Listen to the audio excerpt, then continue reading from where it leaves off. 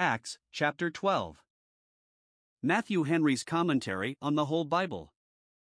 An exposition, with practical observations, of the Acts of the Apostles. Chapter 12. In this chapter, we have the story 1. Of the martyrdom of James the Apostle, and the imprisonment of Peter by Herod Agrippa, who now reigned as king in Judea, verses 1 to 4. 2. The miraculous deliverance of Peter out of prison by the ministry of an angel, in answer to the prayers of the church for him, verses 5 to 19. 3. The cutting off of Herod in the height of his pride by the stroke of an angel, the minister of God's justice, verses 20 to 23, and this was done while Barnabas and Saul were at Jerusalem, upon the errand that the church of Antioch sent them on, to carry their charity, and therefore in the close, we have an account of their return to Antioch, verses 24 and 25. Acts 12 verses 1 to 4. Ever since the conversion of Paul, we have heard no more of the agency of the priests in persecuting the saints at Jerusalem. Perhaps that wonderful change wrought upon him, and the disappointment it gave to their design upon the Christians at Damascus, had somewhat mollified them, and brought them under the check of Gamaliel's advice to let those men alone, and see what would be the issue. But here the storm arises from another point. The civil power, not now, as usual, for aught that appears, stirred up by the ecclesiastics, acts by itself in the persecution.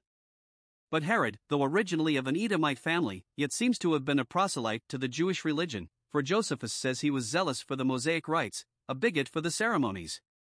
He was not only, as Herod Antipas was, tetrarch of Galilee, but had also the government of Judea committed to him by Claudius the emperor, and resided most at Jerusalem, where he was at this time.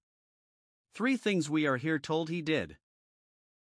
1. He stretched forth his hands to vex certain of the church, verse 1. His stretching forth his hands to it intimates that his hands had been tied up by the restraints which perhaps his own conscience held him under in this matter, but now he broke through them, and stretched forth his hands deliberately, and of malice prepense. Herod laid hands upon some of the church to afflict them, so some read it, he employed his officers to seize them, and take them into custody, in order to their being prosecuted. See how he advances gradually. 1. He began with some of the members of the church, certain of them that were of less note and figure, played first at small game, but afterwards flew at the apostles themselves. His spite was at the church, and, with regard to those he gave trouble to, it was not upon any other account, but because they belonged to the church, and so belonged to Christ. 2. He began with vexing them only, or afflicting them, imprisoning them, fining them, spoiling their houses and goods, and other ways molesting them, but afterwards he proceeded to greater instances of cruelty. Christ's suffering servants are thus trained up by less troubles for greater, that tribulation may work patience, and patience experience. 2. He killed James the brother of John with the sword, verse 2. We are here to consider 1. Who the martyr was. It was James the brother of John, so called to distinguish him from the other James, the brother of Joses. This was called Jacobus Major James the greater, that, minor the less. This who was here crowned with martyrdom was one of the first 3 of Christ's disciples, one of those that were the witnesses of his transfiguration and agony, whereby he was prepared for martyrdom. He was one of those whom Christ called Boanerges sons of thunder, and perhaps by his powerful awakening preaching he had provoked Herod, or those about him, as John Baptist did the other Herod, and that was the occasion of his coming into this trouble. He was one of those sons of Zebedee whom Christ told that they should drink of the cup that he was to drink of, and be baptized with the baptism that he was to be baptized with, Matthew 20 verse 23. And now those words of Christ were made good in him, but it was in order to his sitting at Christ's right hand, for if we suffer with him, we shall reign with him. He was one of the 12 who were commissioned to disciple all nations, and to take him off now, before he had removed from Jerusalem, was like Cain's killing Abel when the world was to be peopled, and one man was then more than many at another time. To kill an apostle now was killing he knew not how many. But why would God permit it? If the blood of his saints, much more the blood of apostles, is precious in his eyes, and therefore, we may be sure, is not shed but upon a valuable consideration. Perhaps God intended hereby to awaken the rest of the apostles to disperse themselves among the nations, and not to nestle any longer at Jerusalem. Or it was to show that though the apostles were appointed to plant the gospel in the world, yet if they were taken off, God could do his work without them, and would do it. The apostle died a martyr, to show the rest of them what they must expect, that they might prepare accordingly. The tradition that they have in the Romish Church, that this James had been before this in Spain, and had planted the gospel there, is altogether groundless, nor is there any certainty of it, or good authority for it. 2. What kind of death he suffered? He was slain with the sword, that is, his head was cut off with a sword, which was looked upon by the Romans to be a more disgraceful way of being beheaded than with an axe, Solarinus. Beheading was not ordinarily used among the Jews, but, when kings gave verbal orders for private and sudden executions, this manner of death was used, as most expeditious, and it is probable that this Herod killed James, as the other Herod killed John Baptist, privately in the prison. It is strange that we have not a more full and particular account of the martyrdom of this great apostle, as we had of Stephen. But even this short mention of the thing is sufficient to let us know that the first preachers of the gospel were so well assured of the truth of it that they sealed it with their blood, and thereby have encouraged us, if at any time we are called to it, to resist unto blood too. The Old Testament martyrs were slain with the sword, Hebrews 11 verse 37, and Christ came not to send peace, but a sword, Matthew 10 verse 34, in preparation for which we must arm ourselves with the sword of the Spirit, which is the word of God, and then we need not fear what the sword of men can do unto us. 3. He imprisoned Peter, of whom he had heard most, as making the greatest figure among the apostles, and whom therefore he would be proud of the honor of taking off. Observe here. 1. When he had beheaded James, he proceeded further, he added, to take Peter also. Note, blood to the bloodthirsty does but make them more so, and the way of persecution, as of other sins, is downhill. When men are in it, they cannot easily stop themselves, when they are in they find they must on. Male factus tegere ani perpluent. One evil deed is covered with another, so that there is no passage through them. Those that take one bold step in a sinful way give Satan advantage against them to tempt them to take another, and provoke God to leave them to themselves, to go from bad to worse. It is therefore our wisdom to take heed of the beginnings of sin. 2. He did this because he saw it pleased the Jews. Observe, the Jews made themselves guilty of the blood of James by showing themselves well pleased with it afterwards, though they had not excited Herod to it. There are accessories ex post facto after the fact, and those will be reckoned with as persecutors who take pleasure in others persecuting, who delight to see good men ill-used, and cry, "Ah, so would we have it," or at least secretly approve of it. For bloody persecutors, when they perceive themselves applauded for that which everyone ought to cry shame upon them for, are encouraged to go on, and have their hands strengthened and their hearts hardened, and the checks of their own consciences smothered. Nay, it is as strong a temptation to them to do the like as it was here to Herod, because he saw it pleased the Jews. Though he had no reason to fear displeasing them if he did not, as Pilate condemned Christ, yet he hoped to please them by doing it, and so to make an interest among them, and make amends for displeasing them in something else. Note, those make themselves an easy prey to Satan who make it their business to please men. 3. Notice is taken of the time when Herod laid hold on Peter. Then were the days of unleavened bread. It was at the feast of the Passover, when their celebrating the memorial of their typical deliverance should have led them to the acceptance of their spiritual deliverance. Instead of this, they, under pretense of zeal for the law, were most violently fighting against it, and, in the days of unleavened bread, were most soured and embittered with the old leaven of malice and wickedness. At the Passover, when the Jews came from all parts to Jerusalem to keep the feast, they irritated one another against the Christians and Christianity, and were then more violent than at other times. For, here is an account of Peter's imprisonment, verse 4. When he had laid hands on him, and, it is likely, examined him, he put him in prison, into the inner prison, some say, into the same prison into which he and the other apostles were cast some years before, and were rescued out of it by an angel, chapter 5 verse 18. He was delivered to 4 quaternions of soldiers, that is, to 16, who were to be a guard upon him, for at a time, that he should not make his escape, nor be rescued by his friends.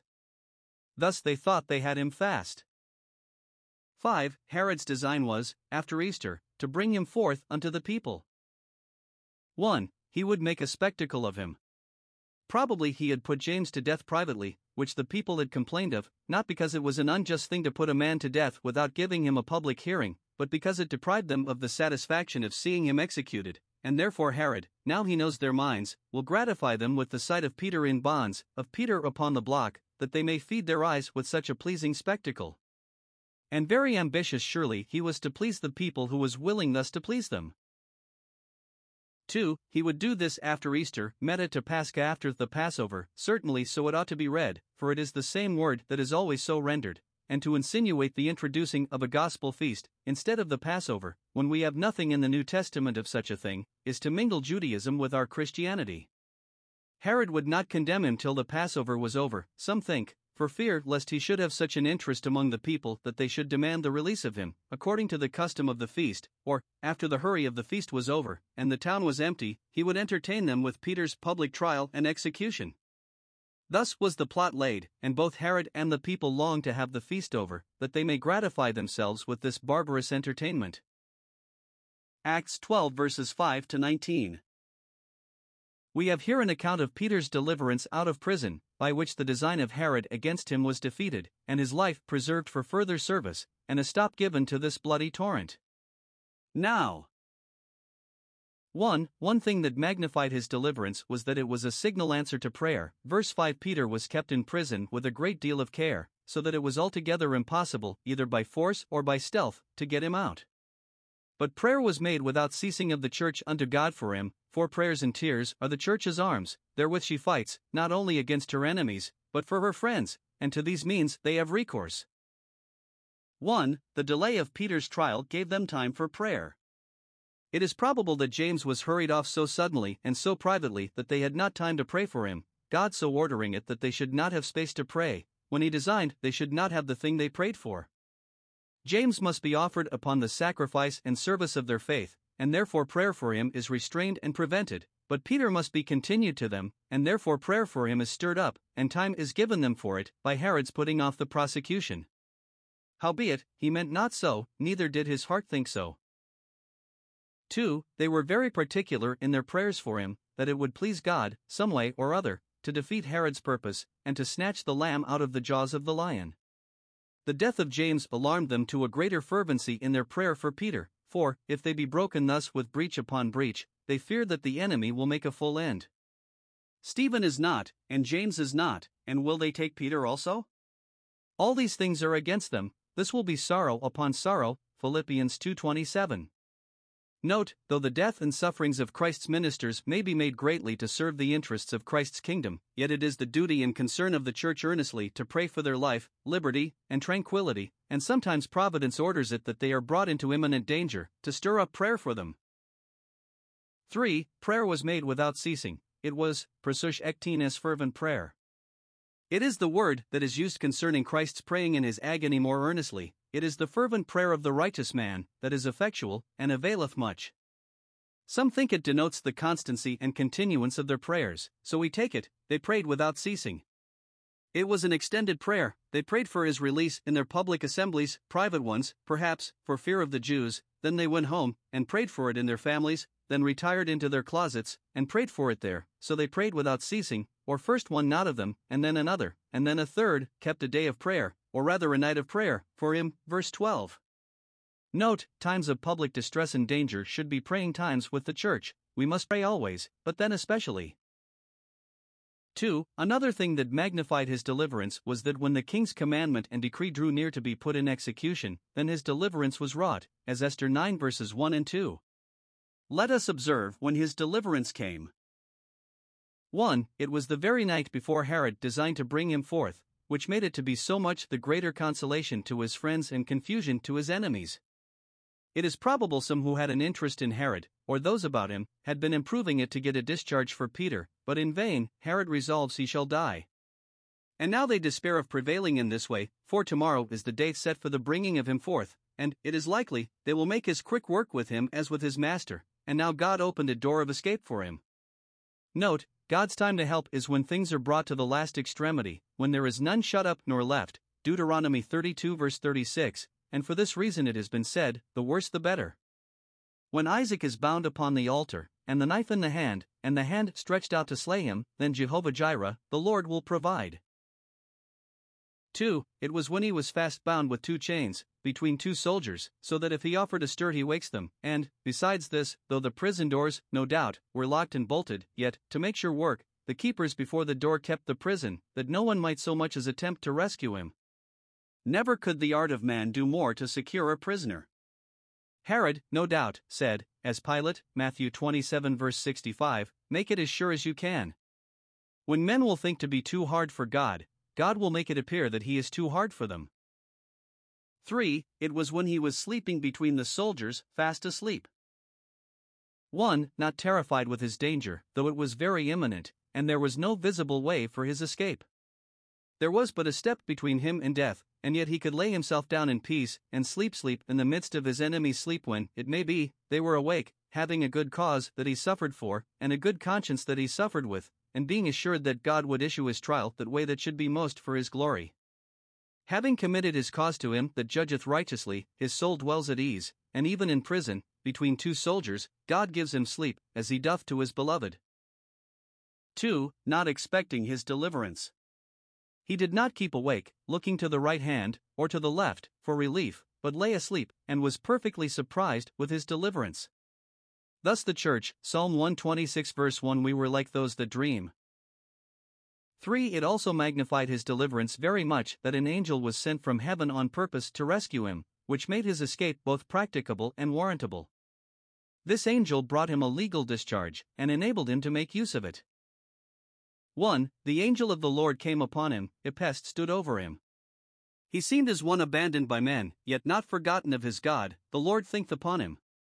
Gates and guards kept all his friends from him, but could not keep the angels of God from him, and they invisibly encamp round about those that fear God, to deliver them, Psalm 34 verse 7, and therefore they need not fear, though a host of enemies encamp against them, Psalm 27 verse 3. Wherever the people of God are, and however surrounded, they have a way open heavenward, nor can anything intercept their intercourse with God.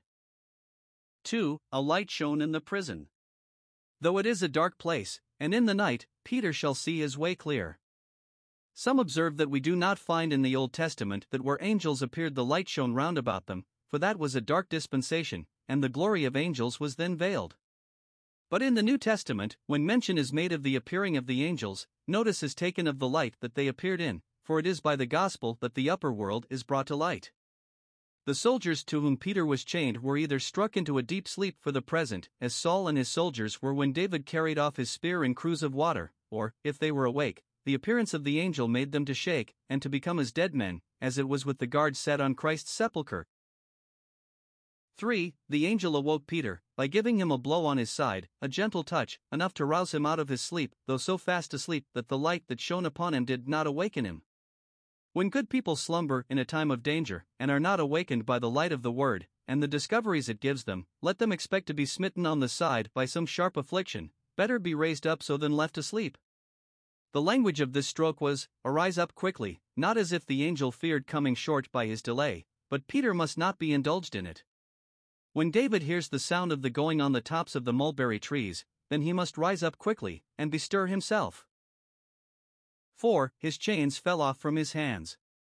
It seems they had handcuffed him, to make him sure, but God loosed his bands, and, if they fall off from his hands, it is as well as if he had the strength of Samson to break them like threads of tow. Tradition makes a mighty rout about these chains, and tells a formal story that one of the soldiers kept them for a sacred relic, and they were long after presented to Eudoxia the empress, and I know not what miracles are said to have been wrought by them, and the Romish Church keeps a feast on the 1st of August yearly in remembrance of Peter's chains, Festum Vincularum Petri, the feast of Peter's chains, whereas this was at the Passover. Surely they are thus fond of Peter's chains in hope with them to enslave the world. 5. He was ordered to dress himself immediately, and follow the angel, and he did so, verses 8 and 9. When Peter was awake he knew not what to do, but as the angel directed him. 1. He must gird himself, for those that slept in their clothes ungirded themselves, so that they had nothing to do, when they got up, but to fasten their girdles. 2. He must bind on his sandals, that he might be fit to walk. Those whose bonds are loosed by the power of divine grace must have their feet shod with the preparation of the gospel of peace. 3. He must cast his garments about him, and come away as he was, and follow the angel, and he might go with a great deal of courage and cheerfulness who had a messenger from heaven for his guide and guard. He went out, and followed him. Those who are delivered out of a spiritual imprisonment must follow their deliverer, as Israel when they went out of the house of bondage did, they went out, not knowing whither they went, but whom they followed. Now it is said, when Peter went out after the angel, he knew not that it was true which was done by the angel, that it was really a matter of fact, but thought he saw a vision, and, if he did, it was not the first he had seen, but by this it appears that a heavenly vision was so plain, and carried so much of its own evidence along with it, that it was difficult to distinguish between what was done in fact and what was done in vision. When the Lord brought back the captivity of his people, we were like those that dream. Psalm 126 verse 1. Peter was so, he thought the news was too good to be true. 6. He was led safely by the angel out of danger. Verse 10.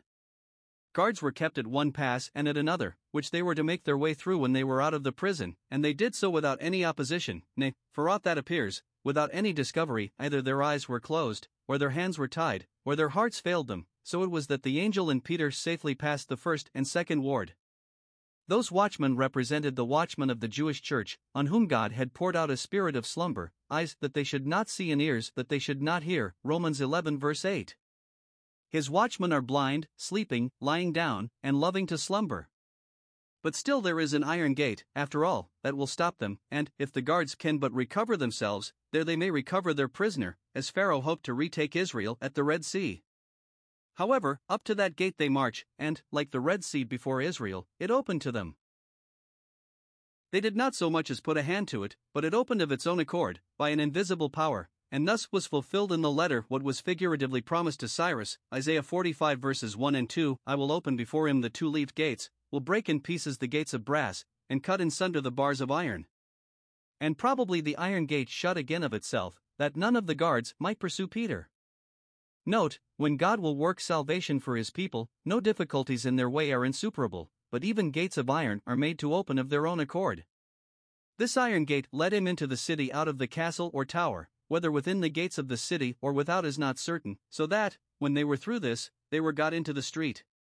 This deliverance of Peter represents to us our redemption by Christ, which is often spoken of as the setting of prisoners free, not only the proclaiming of liberty to the captives, but the bringing of them out of the prison house. The application of the redemption and the conversion of souls is the sending forth of the prisoners, by the blood of the covenant, out of the pit wherein is no water. Zechariah 9 verse 11.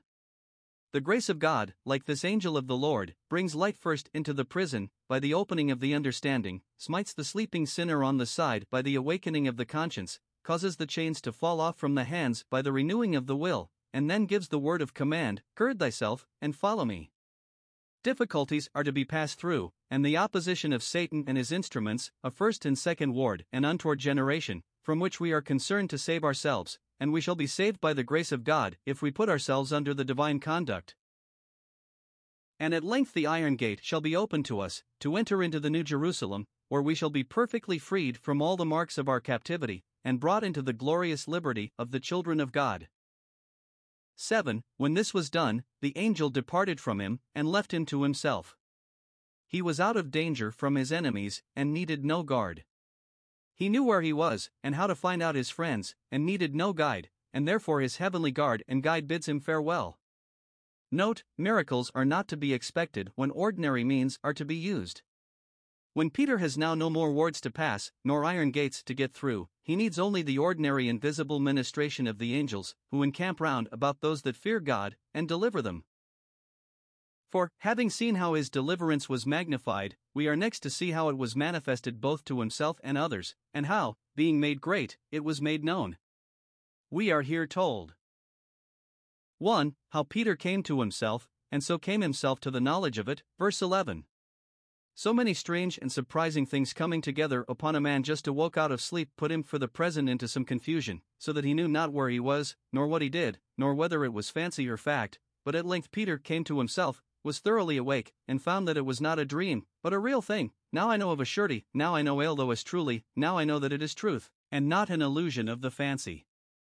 Now I am well satisfied concerning it that the Lord Jesus hath sent his angel, for angels are subject to him and go on his errands, and by him hath delivered me out of the hands of Herod, who thought he had me fast, and so hath disappointed all the expectation of the people of the Jews, who doubted not to see Peter cut off the next day, and hoped it was the one neck of Christianity, in which it would all be struck off at one blow. For this reason it was a cause of great expectation, among not only the common people, but the great people of the Jews. Peter, when he recollected himself, perceived of a truth what great things God had done for him, which at first he could not believe for joy. Thus souls who are delivered out of a spiritual bondage are not at first aware what God has wrought in them. Many have the truth of grace that want the evidence of it.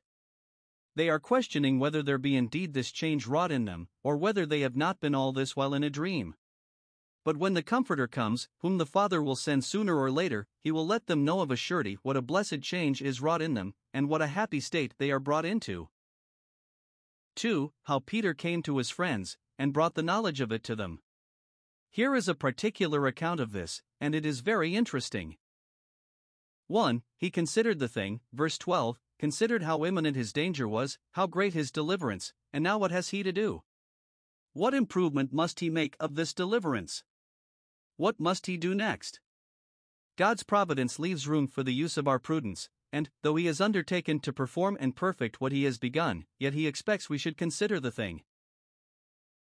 2. He went directly to a friend's house, which, it is likely, lay near to the place where he was. It was the house of Mary, a sister of Barnabas, and mother of John Mark, whose house, it should seem, was frequently made use of for the private meeting of the disciples, either because it lay obscure, or because she was more forward than others were to open her doors to them, and, no doubt, it was, like the house of Obededom, blessed for the ark's sake.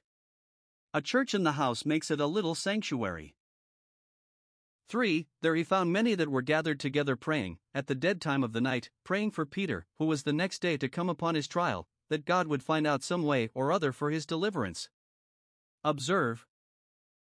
1. They continued in prayer, in token of their importunity. They did not think it enough once to have presented his case to God, but they did it again and again. Thus men ought always to pray, and not to faint. As long as we are kept waiting for a mercy, we must continue praying for it. 2. It should seem that now when the affair came near to a crisis, and the very next day was fixed for the determining of it, they were more fervent in prayer than before, and it was a good sign that God intended to deliver Peter when he thus stirred up a spirit of prayer for his deliverance, for he never said to the seed of Jacob, "Seek ye my face in vain." 3. They gathered together for prayer on this occasion, though this would make them obnoxious to the government if they were discovered, yet they know what an encouragement Christ gave to joint prayer, Matthew 18 verses 19 and 20. And it was always the practice of God's praying people to unite their forces in prayer, as 2 Chronicles 20 verse 4, Esther 4 verse 16. For there were many that were got together for this work, as many perhaps as the room would hold, and first one prayed, and then another, of those who gave themselves to the word in prayer, the rest joining with them, or, if they had not ministers among them, no doubt but there were many private Christians that knew how to pray, and to pray pertinently, and to continue long in prayer when the affections of those who joined were so stirred as to keep pace with them upon such an occasion. This was in the night, when others were asleep, which was an instance both of their prudence and of their zeal. Note, it is good for Christians to have private meetings for prayer, especially in times of distress, and not to let fall nor forsake such assemblies. 5. Peter came to them when they were thus employed, which was an immediate present answer to their prayer. It was as if God should say, "You are praying that Peter may be restored to you, now here he is." While they are yet speaking, I will hear, Isaiah 65 verse 24. Thus the angel was sent with an answer of peace to Daniel's prayer, while he was praying, Daniel 9 verses 20 and 21. Ask, and it shall be given. For he knocked at the gate, and had much ado to get them to let him in, verses 13 to 16. Peter knocked at the door of the gate, designing by it to awaken them out of their sleep, and, for aught that appears, not knowing that he disturbed them in their devotions. Yet, if his friends were permitted to speak with him in private in the prison, it is possible he might know of this appointment, and it was this which he recollected and considered when he determined to go to that house, where he knew he should find many of his friends together. Now when he knocked there, 1. A damsel came to hearken, not to open the door till she knew who was there, a friend or a foe, and what their business was, fearing informers. Whether this damsel was one of the family or one of the church, whether a servant or a daughter, does not appear. It should seem, by her being named, that she was of note among the Christians, and more zealously affected to the better part than most of her age. 2. She knew Peter's voice, having often heard him pray, and preach, and discourse, with a great deal of pleasure. But, instead of letting him in immediately out of the cold, she opened not the gate for gladness. Thus sometimes, in a transport of affection to our friends, we do that which is unkind.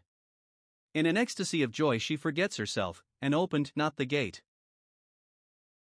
3. She ran in, and probably went up to an upper room where they were together, and told them that Peter was certainly at the gate, though she had not courage enough to open the gate, for fear she should be deceived, and it should be the enemy. But, when she spoke of Peter's being there, they said, "Thou art mad, it is impossible it should be he, for he is in prison." Sometimes that which we most earnestly wish for we are most backward to believe, because we are afraid of imposing upon ourselves, as the disciples, who, when Christ had risen, believed not for joy. However, she stood to it that it was he. Then said they, "It is his angel," verse 15. First, it is a messenger from him, that makes use of his name, so some take it, angelos often signifies no more than a messenger. It is used of John's messengers, Luke 7 verses 24 and 27, of Christ's, Luke 9 verse 52. When the damsel was confident it was Peter, because she knew his voice, they thought it was because he that stood at the door had called himself Peter, and therefore offer this solution of the difficulty: "It is one that comes with an errand from him, and thou didst mistake as if it had been he himself." Dr. Hammond thinks this the easiest way of understanding it. Secondly, it is his guardian angel, or some other angel that has assumed his shape and voice, and stands at the gate in his resemblance. Some think that they supposed his angel to appear as a presage of his death approaching, and this agrees with the notion which the vulgar have, that sometimes before persons have died their ward has been seen, that is, some spirit exactly in their likeness for countenance and dress, when they themselves have been at the same time in some other place. They call it their ward, that is, their angel, who is their guard. If so, they concluded this an ill omen, that their prayers were denied, and that the language of the apparition was, "Let it suffice you, Peter must die, say no more of that matter." And, if we understand it so, it only proves that they had then such an opinion of a man's ward being seen a little before his death, but does not prove that there is such a thing. Others think they took this to be an angel from heaven, sent to bring them a grant to their prayers. But why should they imagine that angel to assume the voice and shape of Peter, when we find not anything like it in the appearance of angels? Perhaps they herein spoke the language of the Jews, who had a fond conceit that every good man has a particular tutelar angel, that has the charge of him, and sometimes personates him. The heathen called it a good genius, that attended a man, but, since no other scripture speaks of such a thing, this alone is too weak to bear the weight of such a doctrine. We are sure that the angels are ministering spirits for the good of the heirs of salvation, that they have a charge concerning them, and pitch their tents round about them, and we need not be solicitous that every particular saint should have his guardian angel, when we are assured he has a guard of angels. 5. At length they let him in, verse 16. He continued knocking though they delayed to open to him, and at last they admitted him. The iron gate which opposed his enlargement opened of itself, without so much as once knocking at it, but the door of his friend's house that was to welcome him does not open of its own accord, but must be knocked at, long knocked at, lest Peter should be puffed up by the honors which the angel did him. He meets with this mortification, by a seeming slight which his friends put upon him. But, when they saw him, they were astonished, were filled with wonder and joy in him, as much as they were, but just now with sorrow and fear concerning him. It was both surprising and pleasing to them in the highest degree. 6. Peter gave them an account of his deliverance.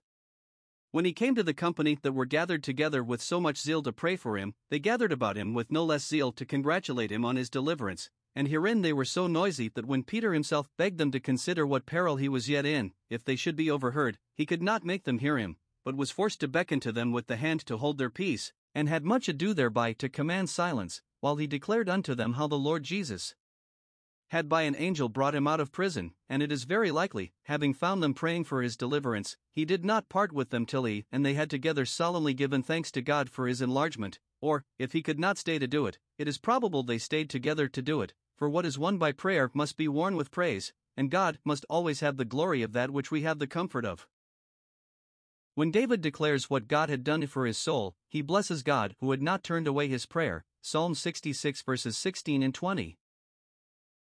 7. Peter sent the account to others of his friends, "Go, show these things to James, and to the brethren with him, who perhaps were met together in another place at the same time, upon the same errand to the throne of grace," which is one way of keeping up the communion of saints and wrestling with God in prayer, acting in concert, though at a distance, like Esther and Mordecai.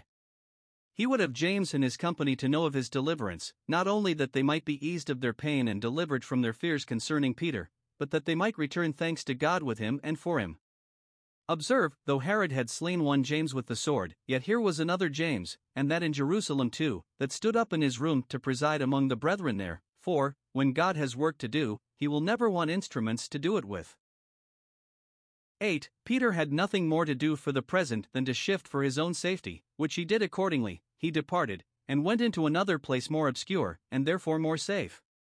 He knew the town very well, and knew where to find a place that would be a shelter to him. Note, even the Christian law of self-denial and suffering for Christ has not abrogated and repealed the natural law of self-preservation and care for our own safety, as far as God gives an opportunity of providing for it by lawful means. 5. Having seen the triumph of Peter's friends in his deliverance, let us next observe the confusion of his enemies thereupon, which was so much the greater because people's expectation was so much raised of the putting of him to death.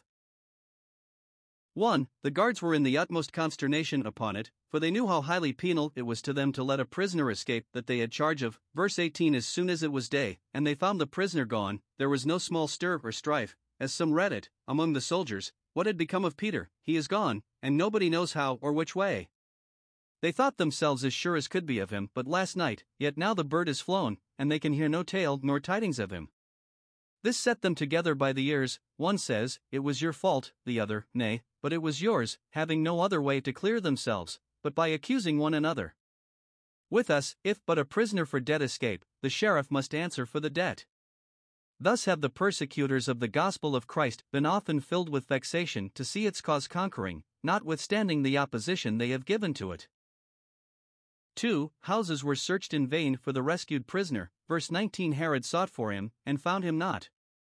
Who can find whom God hath hidden? Baruch and Jeremiah are safe, though searched for, because the Lord has hidden them. Jeremiah 36 verse 26.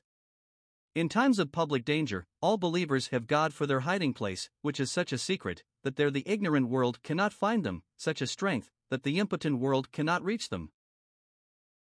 3. The keepers were reckoned with for a permissive escape. Herod examined the keepers, and finding that they could give no satisfactory account how Peter got away, he commanded that they should be put to death, according to the Roman law, and that 1 Kings 20 verse 39, "If by any means he be missing, then shall thy life go for his life."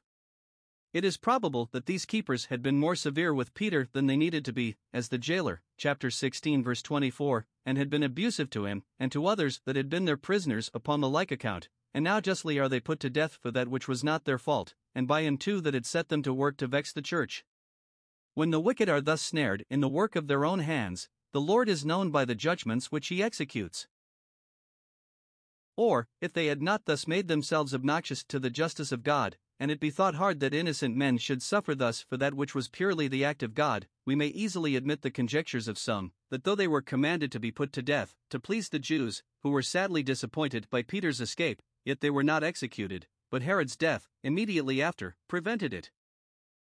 For Herod himself retired upon it, he went down from Judea to Caesarea, and there abode. He was vexed to the heart, as a lion disappointed of his prey, and the more because he had so much raised the expectation of the people of the Jews concerning Peter, had told them how he would very shortly gratify them with the sight of Peter's head in a charger, which would oblige them as much as John Baptist's did Herodias. It made him ashamed to be robbed of this boasting, and to see himself, notwithstanding his confidence, disabled to make his words good. This is such a mortification to his proud spirit that he cannot bear to stay in Judea, but away he goes to Caesarea. Josephus mentions this coming of Herod to Caesarea at the end of the 3rd year of his reign over all Judea, Antique 19.343, and says, "He came thither to solemnize the plays that were kept there, by a vast concourse of the nobility and gentry of the kingdom, for the health of Caesar, and in honor of him." Acts 12 verses 20 to 25. In these verses we have 1. The death of Herod. God reckoned with him, not only for his putting James to death, but for his design and endeavor to put Peter to death, for sinners will be called to an account, not only for the wickedness of their deeds, but for the wickedness of their endeavors. Psalm 28 verse 4, for the mischief they have done and the mischief they would have done. It was but a little while that Herod lived after this. Some sinners God makes quick work with. Observe 1. How the measure of his iniquity was filled up. It was pride that did it. It is this that commonly goes more immediately before destruction, and a haughty spirit before a fall. Nebuchadnezzar had been a very bloody man, and a great persecutor, but the word that was in the king's mouth when the judgments of God fell upon him was a proud word, "Is not this great Babylon that I have built?" Daniel 4 verses 30 and 31. It is the glory of God to look on every one that is proud, and bring him low. Job 40 verse 12. The instance of it here is very remarkable, and shows how God resists the proud. 1. The men of Tyre and Sidon had, it seems, offended Herod. Those cities were now under the Roman yoke, and they had been guilty of some misdemeanors which Herod highly resented, and was resolved they should feel his resentment. Some very small matter would serve such a proud imperious man as Herod was for a provocation, or he was disposed to pick a quarrel. He was highly displeased with this people, and they must be made to know that his wrath was as the roaring of a lion, as messengers of death.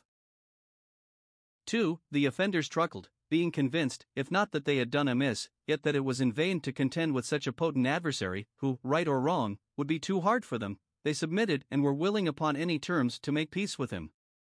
Observe. 1. The reason why they were desirous to have the matter accommodated, because their country was nourished by the king's country. Tyre and Sidon were trading cities, and had little land belonging to them, but were always supplied with corn from the land of Canaan. Judah and Israel traded in their market, with wheat, and honey, and oil. Ezekiel 27 verse 17. Now if Herod should make a law to prohibit the exportation of corn to Tyre and Sidon, which they knew not but a man so revengeful as he might soon do, not caring how many were famished by it, their country would be undone, so that it was their interest to keep in with him. And is it not then our wisdom to make our peace with God, and humble ourselves before him, who have a much more constant and necessary dependence upon him than one country can have upon another? For in him we live, and move, and have our being.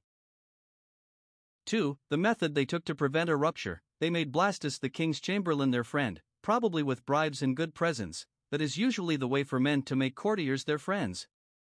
And it is the hard fate of princes that they must have not only their affairs, but their affections too, governed by such mercenary tools. Yet such men as Herod, that will not be governed by reason, had better be so governed than by pride and passion.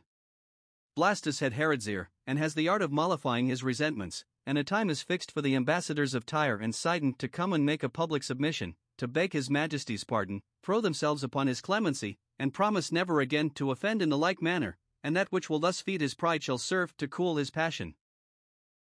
3. Herod appeared in all the pomp and grandeur he had, he was arrayed in his royal apparel, verse 21, and sat upon his throne. Josephus gives an account of this splendid appearance which Herod made upon this occasion antique, 19.344. He says that Herod at this time wore a robe of cloth of silver, so richly woven, and framed with such art, that when the sun shone it reflected the light with such a luster as dazzled the eyes of the spectators, and struck an awe upon them. Foolish people value men by their outward appearance, and no better are those who value themselves by the esteem of such, who court it, and recommend themselves to it as Herod did, who thought to make up the want of a royal heart with his royal apparel, and sat upon his throne, as if that gave him a privilege to trample upon all about him as his footstool. For he made a speech to the men of Tyre and Sidon, a fine oration, in which, probably, after he had aggravated their fault, and commended their submission, he concluded with an assurance that he would pass by their offense and receive them into his favor again, proud enough that he had it in his power whom he would to keep alive, as well as whom he would to slay, and probably he kept them in suspense as to what their doom should be, till he made this oration to them, that the act of grace might come to them with the more pleasing surprise. 5. The people applauded him. The people that had a dependence upon him, and had benefit by his favor, they gave a shout, and this was what they shouted: it is the voice of a God, and not of a man, verse 22. God is great and good, and they thought such was Herod's greatness in his apparel and throne, and such his goodness in forgiving them, that he was worthy to be called no less than a god, and perhaps his speech was delivered with such an air of majesty, and a mixture of clemency with it, as affected the auditors thus. Or, it may be, it was not from any real impression made upon their minds, or any high or good thoughts they had indeed conceived of him, but, how meanly soever they thought of him, they were resolved thus to curry favor with him, and strengthen the new-made peace between him and them. Thus great men are made an easy prey to flatterers if they lend an ear to them, and encourage them. Grotius here observes that, though magistrates are called gods, Psalm 82 verse 1, yet kings or monarchs, that is, single persons, are not, lest countenance should thereby be given to the Gentiles, who gave divine honors to their kings alive and dead, as here, but they are a college of senators, or a bench of judges, that are called gods in collegio toto senatorum non idem erat periculi, vitacios, non autem regis, in venemus dictos Elohim.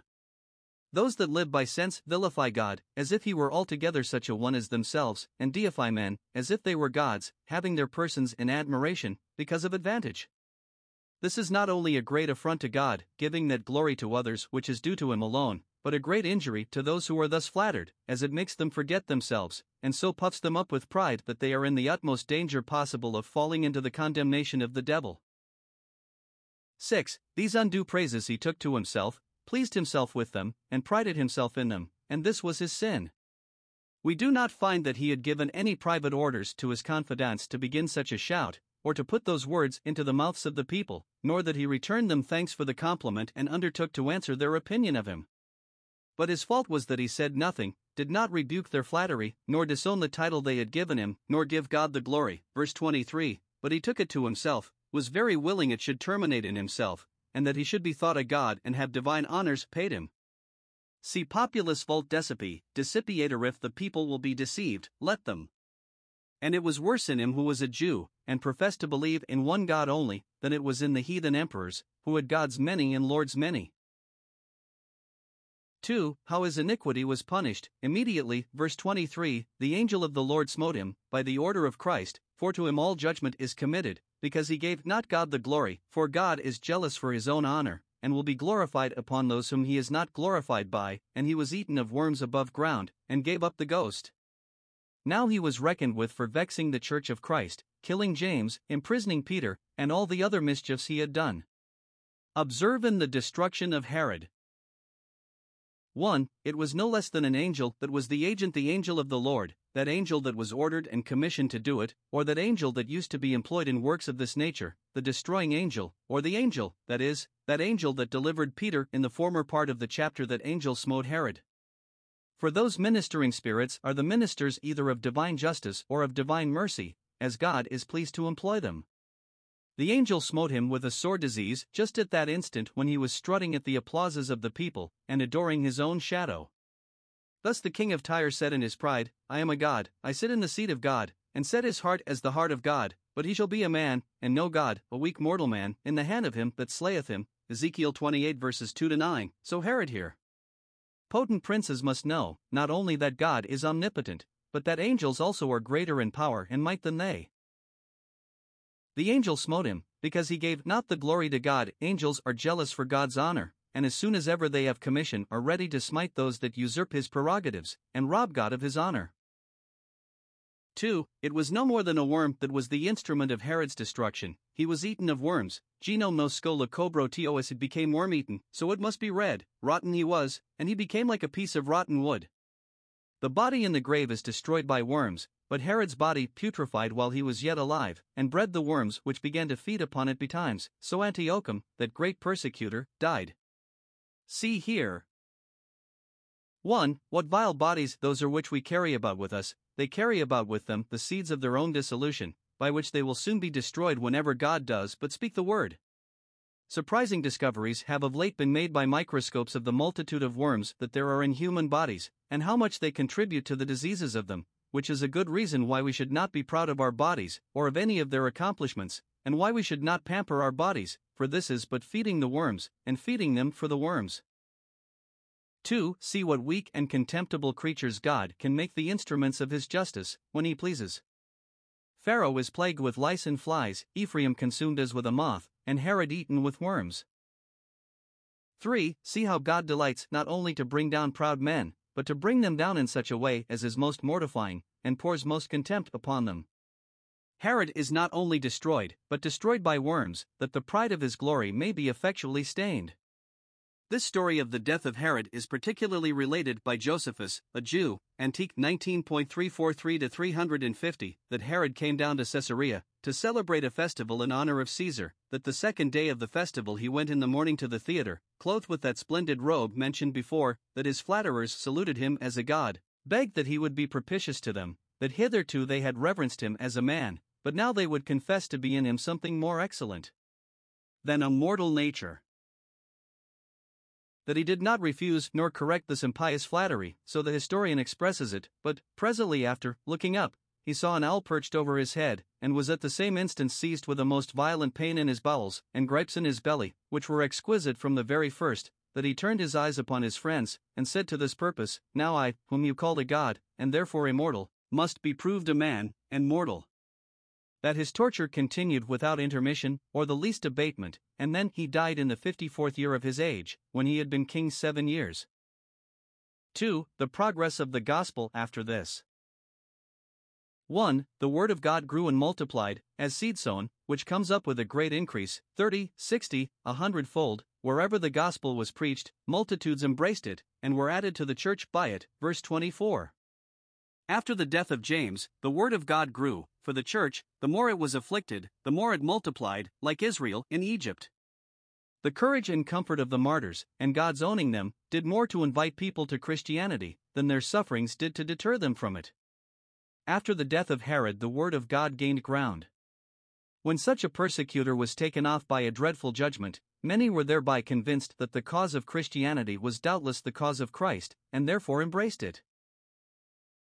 2. Barnabas and Saul returned to Antioch as soon as they had dispatched the business they were sent upon, when they had fulfilled their ministry, had paid in their money to the proper persons, and taken care about the due distribution of it to those for whom it was collected, they returned from Jerusalem.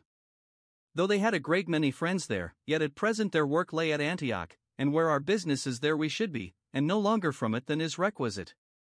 When a minister is called abroad upon any service, when he has fulfilled that ministry, he ought to remember that he has work to do at home, which wants him there and calls him thither.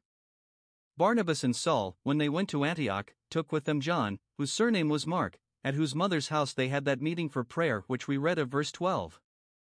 She was sister to Barnabas.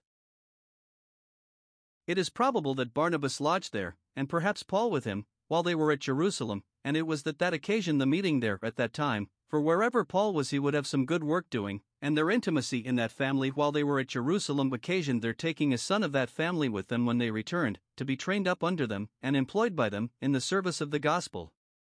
Educating young men for the ministry, and entering them into it, is a very good work for elder ministers to take care of, and of good service to the rising generation.